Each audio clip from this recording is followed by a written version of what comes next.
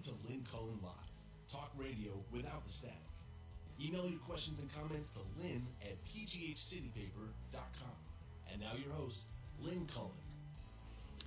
Hey, welcome to the program. It is May 31st, Toodaloo May, and it's Friday. Whew. This has been even though Amy was just pointing out, it's been a short week since Monday was a holiday. It's been one of the longer weeks in my personal life. Good God. Anyway, here I am, still up. I'm fearful this show is going to be Trump heavy, and I don't want it to be. If anyone has any suggestions to save us from that, please feel free to call and or email. I look through everything and the chaos that this man is creating from the Pacific and Asia now to Mexico, certainly in our country. It is just, I repeat myself. This surprise announcement last night that has as many Republicans, I think, freaking out as Democrats, that in just 10 days, the president has unilaterally decided to impose a import tax on any goods coming into this country from Mexico. This is intended not to balance an imbalance in trade between the two countries. He is using this as a punitive measure to get Mexico to do more about stopping the immigration coming through its country. It's not Mexicans. Used to be Mexicans. But the thing is, the Mexican economy has improved to the point where many, many, many fewer Mexicans are heading across the border.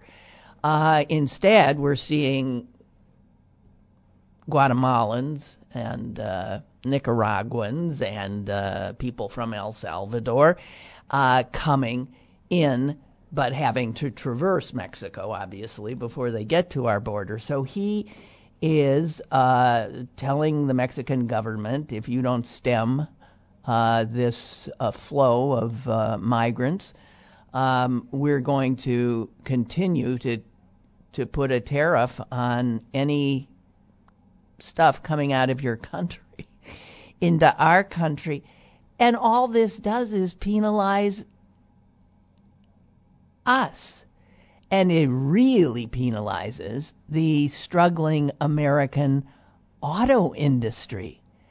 That's a tax on us, since so many of certainly automakers and other manufacturers in this country, in order to keep a presence in this country, have exported, yes, jobs to Mexico, in which components of the cars that are built here are made in Mexico and then brought back into this country. They will now, because of the tariff, be more expensive, and the automakers pass that on to people who are buying their cars. This will hurt American consumers. It will hurt American automakers. It will hurt the American economy. And if it hurts the Mexican economy, which is its intent, then we might be seeing more migrants crossing or attempting to cross into our borders, across our borders, because then the Mexican economy is going to suffer, and people there will be perhaps hurting and desperate to find a job.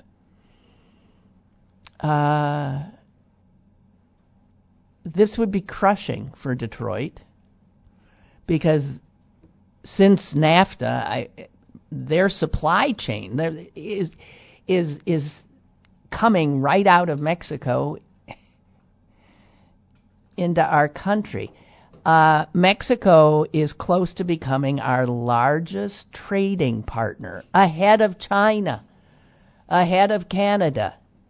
And this is how we are going to treat them? This has the potential of blowing up this latest accord meant to supersede NAFTA. This is going to tank the markets. I mean, globally, I would imagine today. This guy is he is just a one-man wrecking crew. He is creating such tumult and unnecessary chaos and pain every day.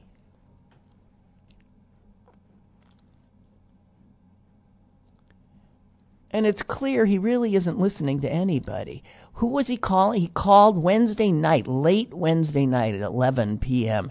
He was on, this is after Mueller did his little 10-minute white bread presentation, and it freaked Trump out, and he was on the phone to his despicable crowd of what passes as friends. He really has no friends. Looking for solace and support. And, I mean, he turns to the likes of, I'm already forgetting his name. Who's that disgusting former Fox News, the biggie? Can't even think of it. He's blessedly been out of our, the former top host. Can't even think of his name. That's who Trump turns to. And I understand, not because I've been watching it, but reading, that speaking of Fox News, apparently their top legal guy, this former judge Napolitano, has been apparently very vocal about saying that the Mueller report is damning. And he's been freaking out the Fox hosts who regularly expect him to toe the party line by saying, this looks like, this guy would have been indicted if he were sitting anywhere but in the Oval Office of the White House. So I keep trying to take some solace in the fact that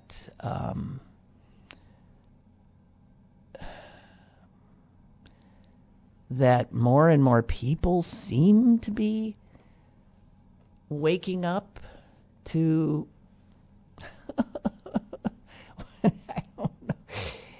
I don't know.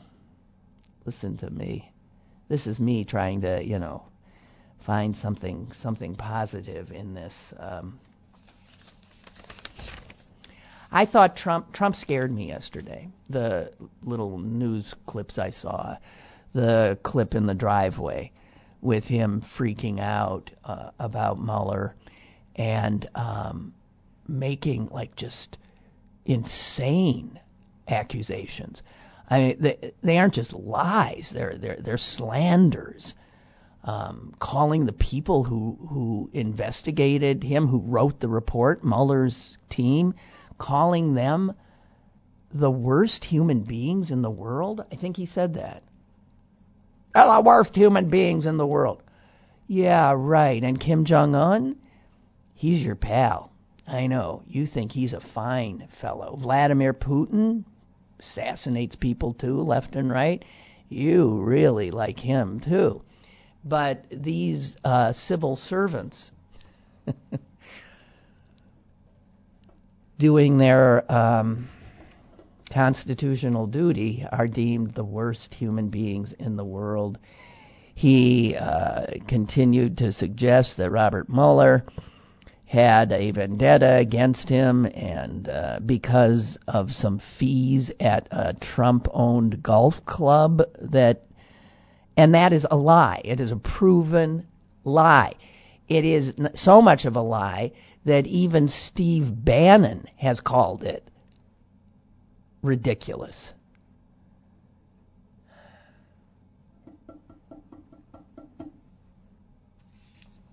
I don't know. Oh, Roger came up with a topic other than Trump. Thank you, dear. His subject line is non-Voldemort topics. 1. The rain. Yeah, so this is the second rainiest May in Pittsburgh on record. Where did I see that since we now are getting annually 2 inches more of rain than I guess we did 50 some years ago or something. I read someplace else. I mean, anyone who thinks we're going to end up in a very swampy, humid climate, I think, here. That's my bet. More mosquitoes, more bugs, more sweat.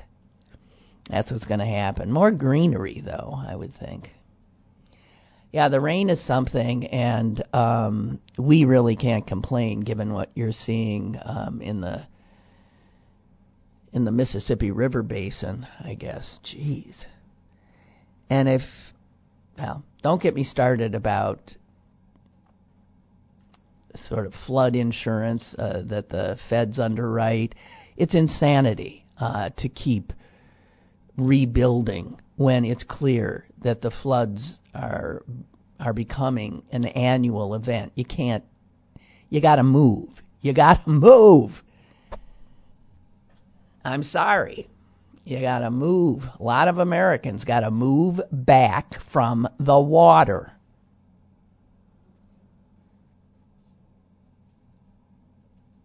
An Uber driver in Chicago, when one of my attempts to get out of Chicago, I was on my way to O'Hare. He was from Morocco, and we were driving through this unbelievable storm that was hitting Chicago as well. And he started talking about the change in climate, and he said, I come from the Sahara. And he said that he did not ever remember in his life there snow falling in the Sahara. And I said, there's snow in the Sahara? He said, yep. On more than one occasion. I guess that's what they call climate change, right? You want me to talk about pirate injuries? I have to tell you, I haven't been paying attention. I have not. I was taken, there was any sports that was interesting me in the last month, it's been the NBA and my sort of hometown team, the Milwaukee Bucks. And I was really into it until, of course, they collapsed against Toronto. And I do see that in the first game of the finals, the Raptors beat the mighty Warriors. So, not that we can necessarily expect that to continue, but I don't know. Wow. I have not. I have to admit, I look at the box scores every once in a while, and I'm glad to see, at least last time I looked, they're either at 500 or above. But, until the management of that team invests in it, they're just going to be a second-tier team. I mean, through no fault of the players, it seems to me. I was I had tickets to Pirate games for the last about 22, 23 years, and I finally pulled out last year. Oh, I was looking at it through much of that time as a charitable donation. Really, I was. I wanted to support them. I didn't want them. I wanted the town to have this baseball team, and I don't know.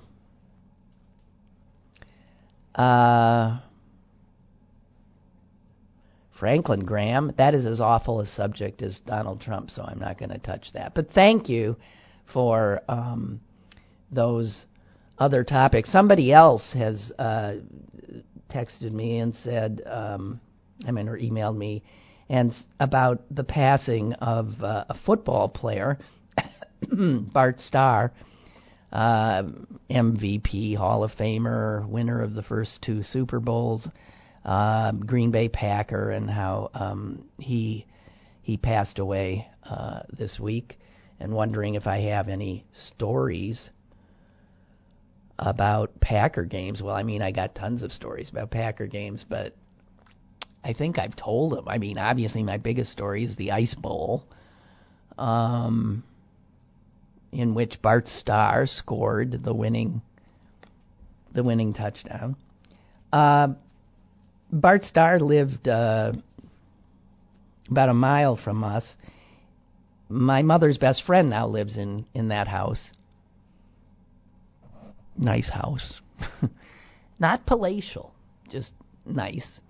Bart Starr was a fine human being. He was Phi Beta Kappa. He was bright and sort of this Boy Scout, Eagle Scout type, Southern gentleman. Green Bay, during the Lombardi years, was a really small town. It was a population of about 60,000. And so it wasn't unusual, obviously, for us living there to, know these people.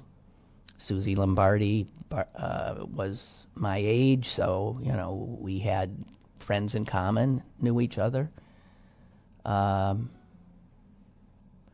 It was sort of a lovely way to grow up. And there was really only one place to play golf, one country club, and certainly Lombardi and Starr and Nitschke and so many of the other players belonged to that. And my mother, being such a crazed golfer, knew them all, and they knew her. And she was reminded of a story about Bart Starr, because I was with my mom this weekend when we learned he had died. And he always called her Mrs. Miller, even though, so she's 96 and he died at 85, so he was 11 years her junior, but he always called her Mrs. Miller. Good man. That's all I have to say. I don't know. Thank you, though, for just letting me avoid the horrors of our news. Chuck has a few observations on the news this week. He says, on Wednesday night I was watching Brian Williams at 11 p.m. on MSNBC, and halfway through the show they ran a commercial for Sean Hannity's show on Fox. Isn't that interesting? He says, I couldn't believe it. I rewound the segment a couple of times because I thought maybe I had misunderstood, but no, it was a commercial for Hannity's show on MSNBC. Well, I don't know. I guess, I don't know. I should know this. Does the FCC mandate that unless a commercial is offensive in some way, and it wouldn't be that you politically don't like Sean, that a station has to accept it if the people are willing to pay. I mean, or maybe MSNBC just thinks, I don't care, I'll take some money from Fox. I really don't know. We certainly have heard of stations locally and network turning down commercials, but commercials that they deemed offensive in some manner. You'd also have to ask is, what is Fox doing? Maybe it's just Fox trolling MSNBC's audience. Because why would Fox, looking to advertise one of their shows, why would they look to MSNBC's audience when the odds are that the tribalism we're in now, that there's no one watching MSNBC who would watch on hand? It's odd. I have I don't know. I'm puzzled by it myself. Chuck also says Donald Trump Jr.'s girlfriend is a former Fox talking head, Kimberly Guilfoyle. She was, oh dear. Chuck, this is upsetting. Was introduced last night by Chris Cuomo as the newest CNN political pundit. They hired this babe late of Fox News, who now is Don Jr.'s girlfriend, as a political analyst on CNN. I want to barf. These media, I'm sorry guys, these media companies are... Chuck says, I was wondering why CNN would do this, and then I proceeded to watch Cuomo surgically refute all of her talking points and show her for what she really is. Well, maybe.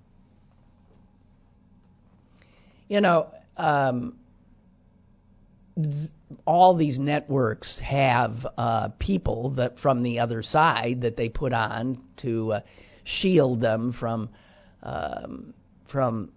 the obvious truth that they are partisan.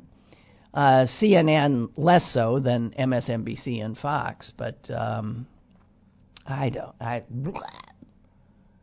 really try not to watch much at all. It is seriously bad for your mental health. And since your mental health figures in your physical well-being, I would suggest that you need to cut back, Chuck. Excuse me.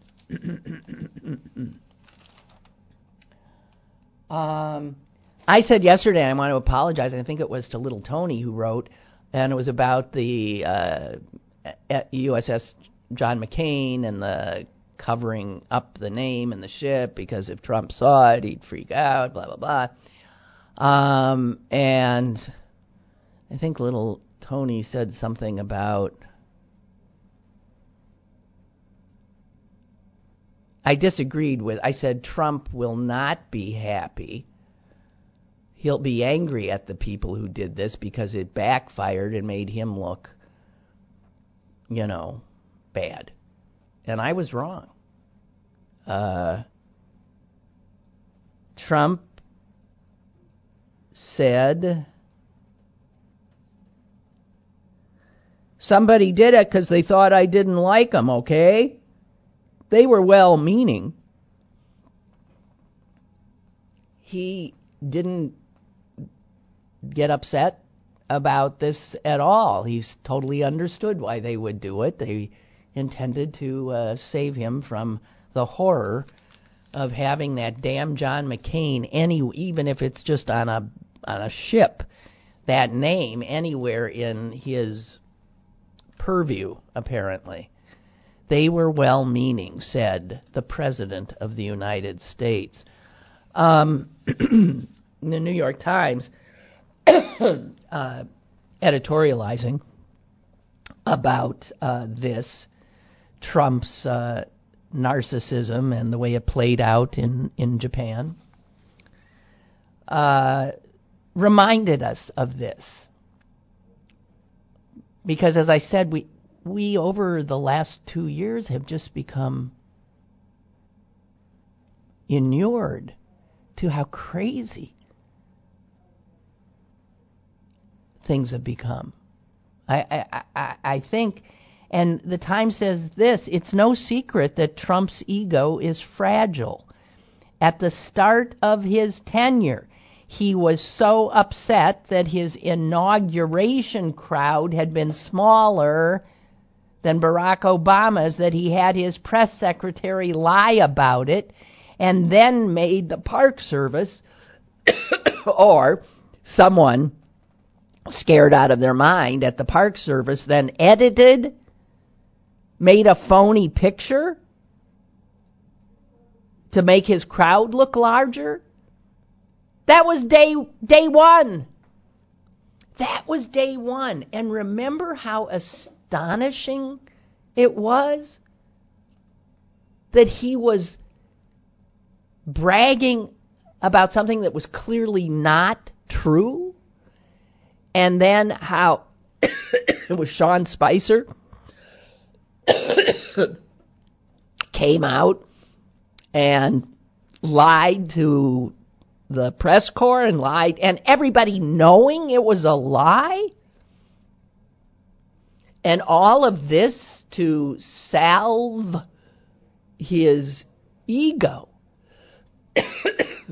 And that, we were not quite used to that yet. Those who had thought that once he had taken the oath of office, he would rise somehow to the occasion and be more presidential than the candidate Trump had been. I mean, he obviously, we learned very quickly with the inaugural crowd nonsense what we were heading into. And it wasn't just that. Then he went on to not be able to bear the fact that Hillary Clinton had received more votes. And will recall, excuse me, I'm having trouble talking today. You will recall that he formed a commission, an electoral integrity commission. Coming from Republicans, the words electoral integrity are always funny. To prove, I mean, remember that? To prove that the 3 million people had voted illegally. Whatever happened to that? Was there a report? I don't even remember. This pathetic man's fragile. It makes porcelain look like steel. His fragile widow ego now informs American foreign policy and our stature in the world. And, God. So, here I am back with him. And then the Times points out one of the latest indications we've had about how the fear of him freaking out because of his ego is playing out in ways that affect our national security. You will recall that we learned just last month. Time flies. We learned just last month that the former head of Homeland Security, the lovely Kirsten put him in cages Nielsen, did keep in her role as Homeland Security chief, kept trying to talk to Trump about the integrity of our electoral apparatus, given what the Russians had in fact done in the 2016 election, which elected him. And his latest chief of staff, Mick Mulvaney, told Nielsen, you are not getting to the president, and you are not bringing this subject up with him. It's a sore subject with him because it reminds him that a lot of people think that the only reason he won the presidency was Vladimir Putin and the KGB, or whatever passes for the KGB now, put him over the top. And so the integrity of our entire electoral system is still very much where it was in 2016. Nothing's been done. It has been totally neglected at the federal level. Some states are taking some action, I guess, as much as they can. But at the federal level, there's been absolutely nothing, and the only reason being that the president's fragile ego will not tolerate even a conversation about it.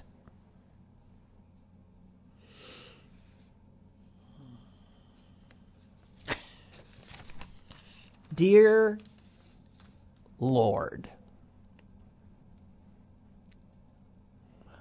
Oh, Bree suggests, Chuck, this is for your question, I think, about those Hannity ads popping up in a MSNBC show, Brian Williams show. Bree says, those ads could be popping up in what is the local cable window. So the ads that we're seeing in Pittsburgh on MSNBC or CNN might be slightly different because there's places where the local affiliate that is carrying it can stick, my nose is running, excuse me, can stick ads. But, I'm sorry, I can't find my Kleenex.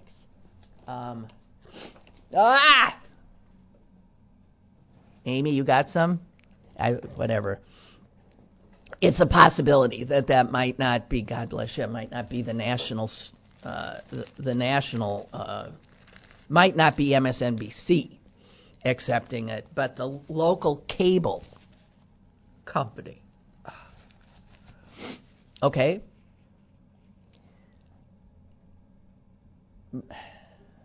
Who knows? I don't know much of anything anymore. I don't think. Hey, a guy whose name I can't pronounce, but who writes really good stuff about media for the New York Times. James Pan, it's a Polish name, and guys, I just can't, I can't even take a swipe at it.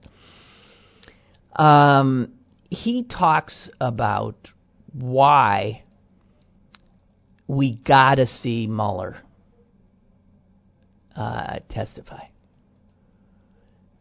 And he says because this is how Americans, this is how we're informed. We are not informed by reading 400 plus page dry as hell reports. The number of Americans who have read the Mueller report is as a percentage of Americans, wouldn't even rise to 1%. How many of you have read the report? I have not read the report. I've read bits and pieces of the report. I have not read the report. And I would imagine that the vast majority of you have not read the report. So if people like us who are more politically engaged than the average American haven't managed to read the report, then the reality is the only way we're going to really learn what's in that report where it's not filtered through a reporter is if Mueller sits at a table with a microphone in front of a panel of lawmakers and answers their questions. And the reason being, and this is how the gentleman with the unpronounceable name says it, God bless Mr. Mueller for his quaint faith in his fellow citizens. But let's be honest. This is America. We wait for the movie or the television adaptation. And that's the only way things get through. Some Americans read, God knows I'm one of them. Or they certainly read analyses written by people who themselves actually read the report. Yet, this guy says, even for those hardy print types, there is a power to images and voices on a screen.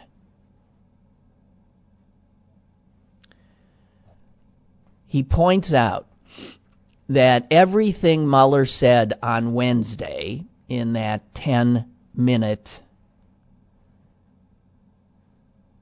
he said, begrudging TV foray, as zesty as a slice of white toast. Everything he said in those 10 minutes had been true on Tuesday,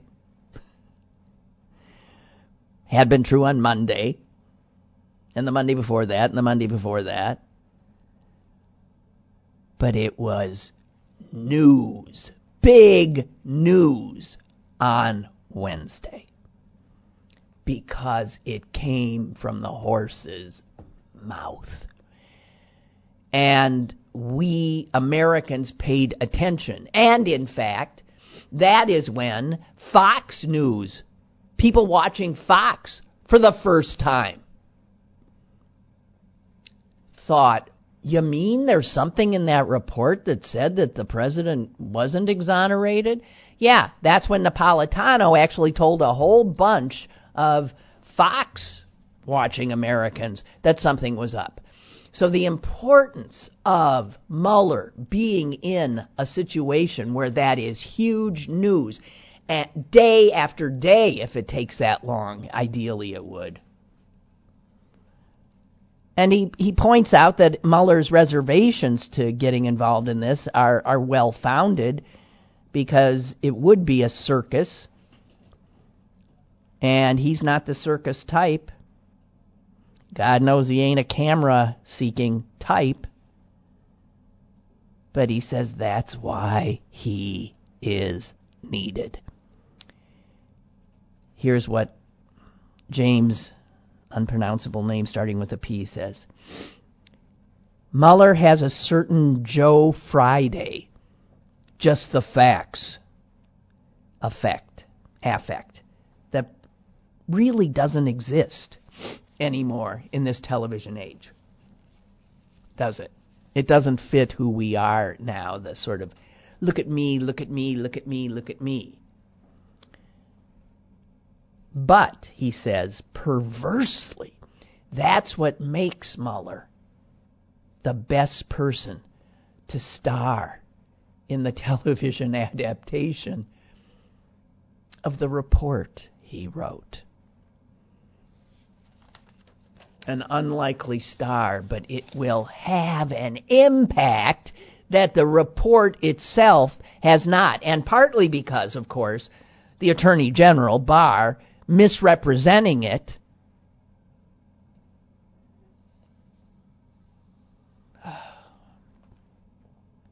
We have a call. Caller, go ahead. How you doing today? I'm okay. Hey, Lynn, what is wrong with the American people? Do they live under a rock? My God, you don't have to watch cable TV 24/7. You just gotta glance at a newspaper. The obstruction of justice was done in plain sight. So how stupid are the American people? I don't even get that. I don't even have to read that Mueller report. I seen it in plain sight. I saw him talking out there, saying stuff. He was obstructing all the way. So it's so stupid. If they haven't figured it out by now, they're never going to figure it out. They're just dumbasses. That's all they are. Just dumbass people. Because, I mean, it's right in front of you. He's still doing it. He's still obstructing justice. You could see it every day. He's lying, and he's got all his goons lying for him. I mean, it just frustrates the hell. It makes me worry about the election when you get that too many dumbass people out there. They can't even figure it out on their own. I mean, you pick a newspaper or anything, magazine, every day just keeps piling up, piling up. No, they don't see it. Give me a break. Come on. Well said. You know what I mean? Yes, I do. Well said. Yeah. Well said. Okay. Thank we'll you. See you. Have a good weekend. Yeah, right. Bye. Bye. I'll have a good weekend. I'm not going to in any way. I will not watch any television news.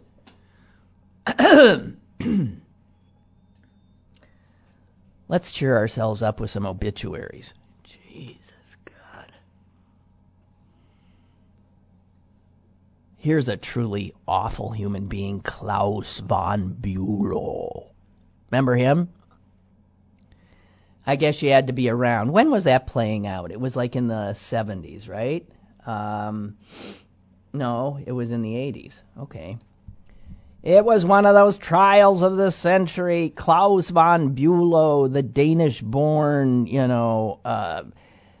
socialite, rich, despicable person, was convicted of attempting to murder the woman he married because she was rich as holy hell. She was some heiress of some kind. She had tons and tons of money. He married her and then immediately started screwing around. And one of the people he was screwing around with, who ended up testifying at the trial, had put him under pressure, saying, you ain't going to screw around with me anymore if you don't divorce her. But he wouldn't divorce her because there was a clause in their, marriage contract, prenup, that if he divorced her, he wasn't going to get a bunch of money, right? And that's what he'd married her for. So the only way he'd get the money is if she died. So she was a diabetic, and he apparently injected her with insulin. She fell into a coma, but came out of it, and then he tried it again. And this time she didn't come out of it. I don't know. It was made into a movie. Jeremy Irons played Von Bülow, and Glenn Close, played his wife, Sunny. So he got convicted and sentenced in 1982, it says here, to 30 years in prison. Didn't serve a day. Enter the knight on shining armor, Alan effing Dershowitz, Harvard professor. It was Dershowitz who masterminded some kind of an appeal process that got von Bülow a new trial. And then in that new trial, with a new attorney, he got acquitted. Everyone knew he was guilty. He got acquitted. Says in his obit that it was one of the most publicized legal contests in the second half of the 20th century.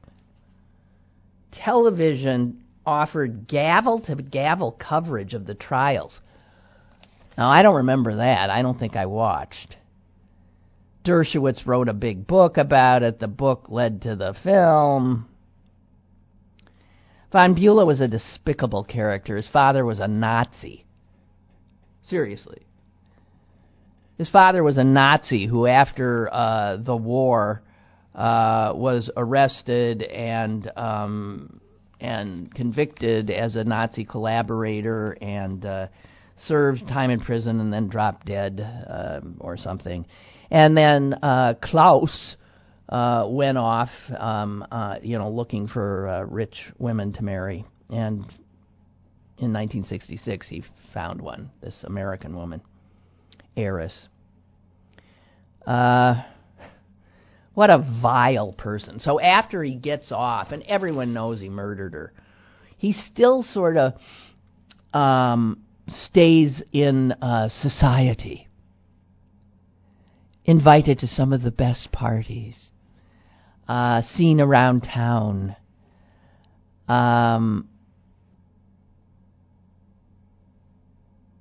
Truman Capote even figured in to getting him off, although he wouldn't have intended to, because Capote was a friend of the wife in the coma.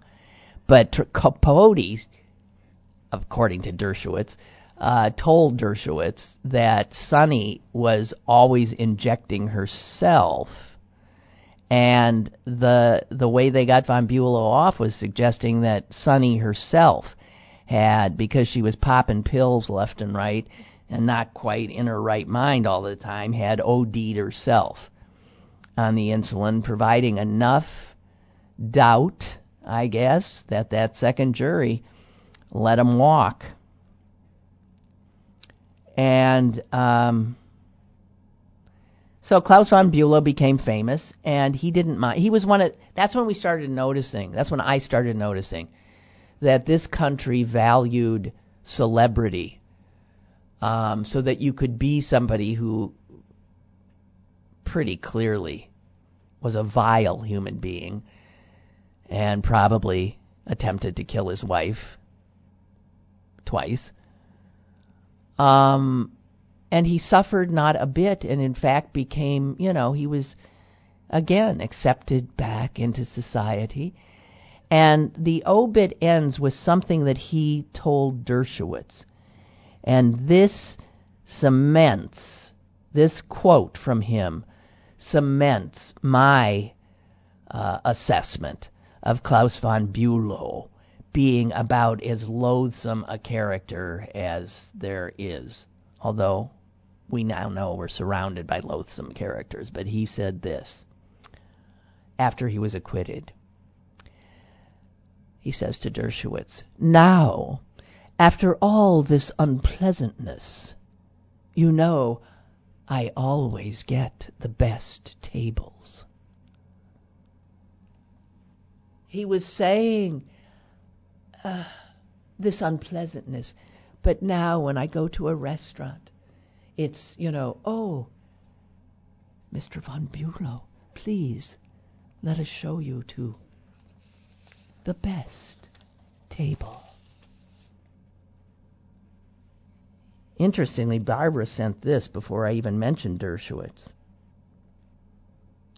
Any thoughts on Dershowitz? She says. And she's not talking about Klaus von Bülow. She's talking about this vile jerk now coming out and saying that Robert Mueller exceeded his role as...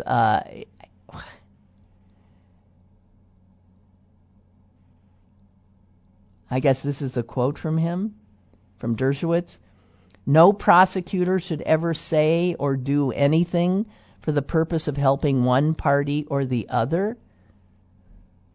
I cannot imagine a plausible reason why Mueller went beyond his report." He didn't, and gratuitously suggested that President Trump might be guilty, except to help Democrats in Congress and to encourage impeachment talk.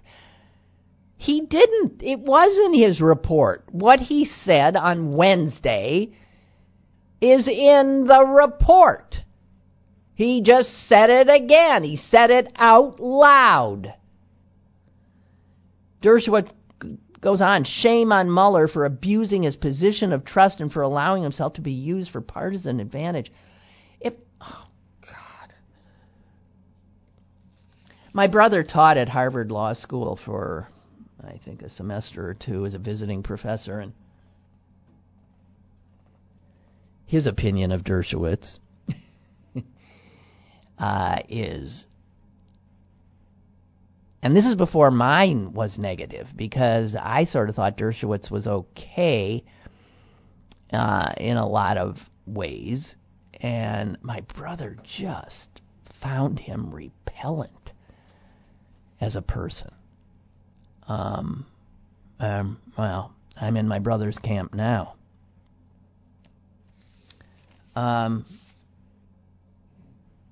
Henry writes, Lynn, Nancy Pelosi was on Jimmy Kimmel's show last night.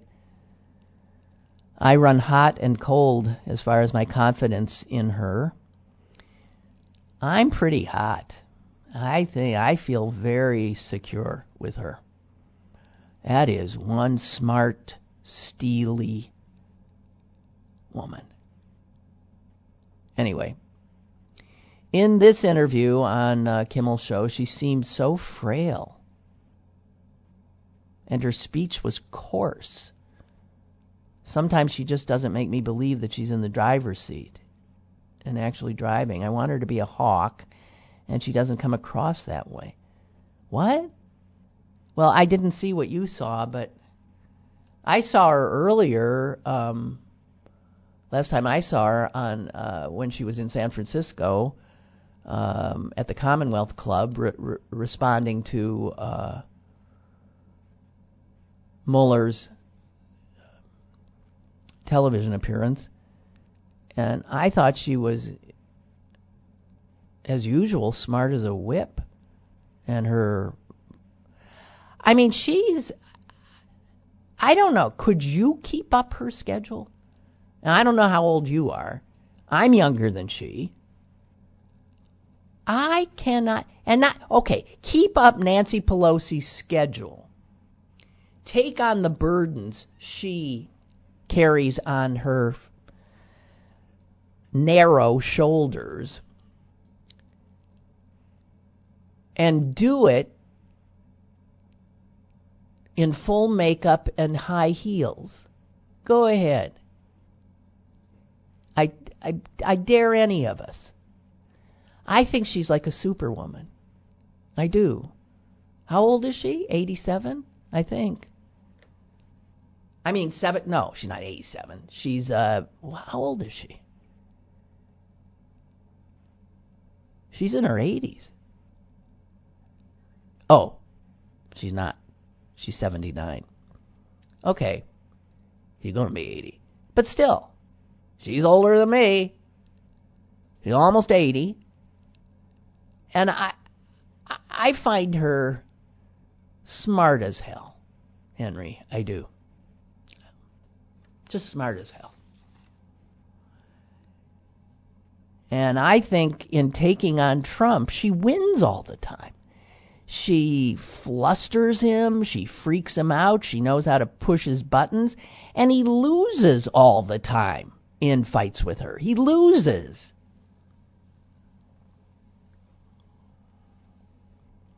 Now, the calculation is, does he really, his calculation that impeachment would up his chances for re-election. I think she thinks that's true too. And I don't know.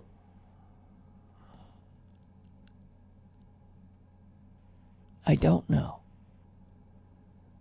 But you know how we all end up with people whose judgment we sort of defer to in general because their track record is pretty damn good. I have that level of deference toward Nancy Pelosi. I didn't always. I didn't appreciate. I mean, how do we not appreciate the only woman who has ever held that high a position in our government? Hillary didn't make president, but Nancy is 2 heartbeats away from the presidency as Speaker of the House, and controls half of one of the legislative branches. She's an extraordinarily powerful woman. And anybody who takes her on loses, including in her own caucus. I don't know. I'd hang with her, personally. But That's just me. I want to do another obit here. From the horrors of Klaus von Bülow, I was really upset to see this one, because he's younger than me, and I adored him. Leon Redbone. A voice like no other. How did they in this obituary they describe his voice as, it says here, he sang in a deep, gravelly voice that combined singing and mumbling. Which is true. It combines singing and mumbling. I so loved his stuff. And he was unclassifiable, Leon Redbone. Sat there with his acoustic guitar and his shades on and hat and this deadpan delivery and that wondrous voice. And what they say here is he channeled performers and songwriters from ragtime and Delta blues, Tin Pan Alley, and more.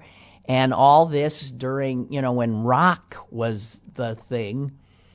And I just thought his first album was out in 1975 called On the Track. And that included the songs, My Walking Stick. And if you haven't heard him doing My Walking Stick, it is just the greatest. Hey, Amy, could you maybe find Leon Redbone singing My Walking Stick, and maybe we could even go out with that on the show today, if you can find it. And My Walking Stick is, that's an old, it's an Irving Berlin song. And I never heard it. I know I've heard a lot of Irving Berlin, but I never heard this. But man, he doing that, and he did Hoagie Carmichael songs, and one New York Times article in 1976, a critic talking about this new guy who'd appeared, called him an almost catatonic folkie. So they put him in like a folk singing category. Says here his stage persona remained consistent for his entire career. Just this deadpan. Turns out he was born in Cyprus. And it's unclear whether he was an American citizen or a Canadian citizen. Somebody once said they saw a Canadian passport, but Leon refused to be pinned down. And they don't clarify it in the New York Times obit.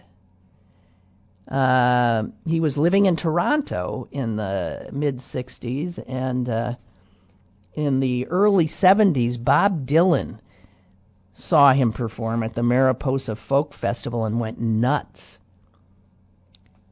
And told Rolling Stone, you gotta go look at this guy. He's amazing. And here's a quote from Dylan. He interests me. I've heard he's anywhere from 25 to 60 years old. I've been this close, and I can't tell. He's just this sort of odd, enigmatic man that is so funny. He died, by the way, at the age of 69.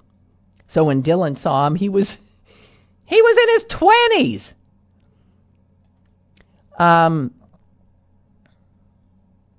And Dylan just kept saying, my God, you got to see him. He died in New Hope, Pennsylvania, which is where he had easy. Been. But Grammarly can help. Wow, Leon Redbone. I'll tell you what. Let's play My Walking Stick and to say goodbye, and rather than our usual thing, and I'll take my leave to Leon Redbone.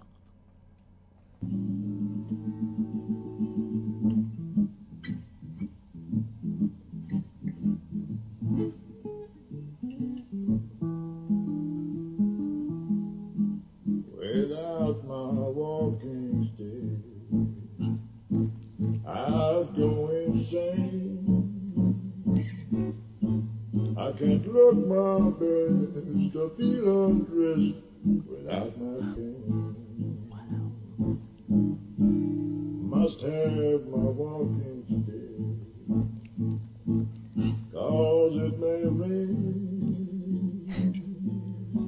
When it pours, can't be outdoors without my cane. If I ever left my house without my walking stick, oh, well, it would be something I could never explain. All the thing that makes me clear on Lover's Lane would go for naught if I were caught without my cane.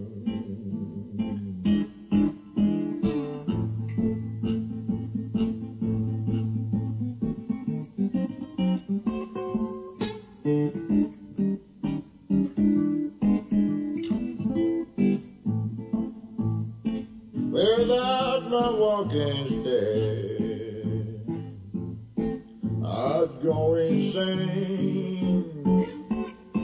I can't look my best, I feel undressed without my cane.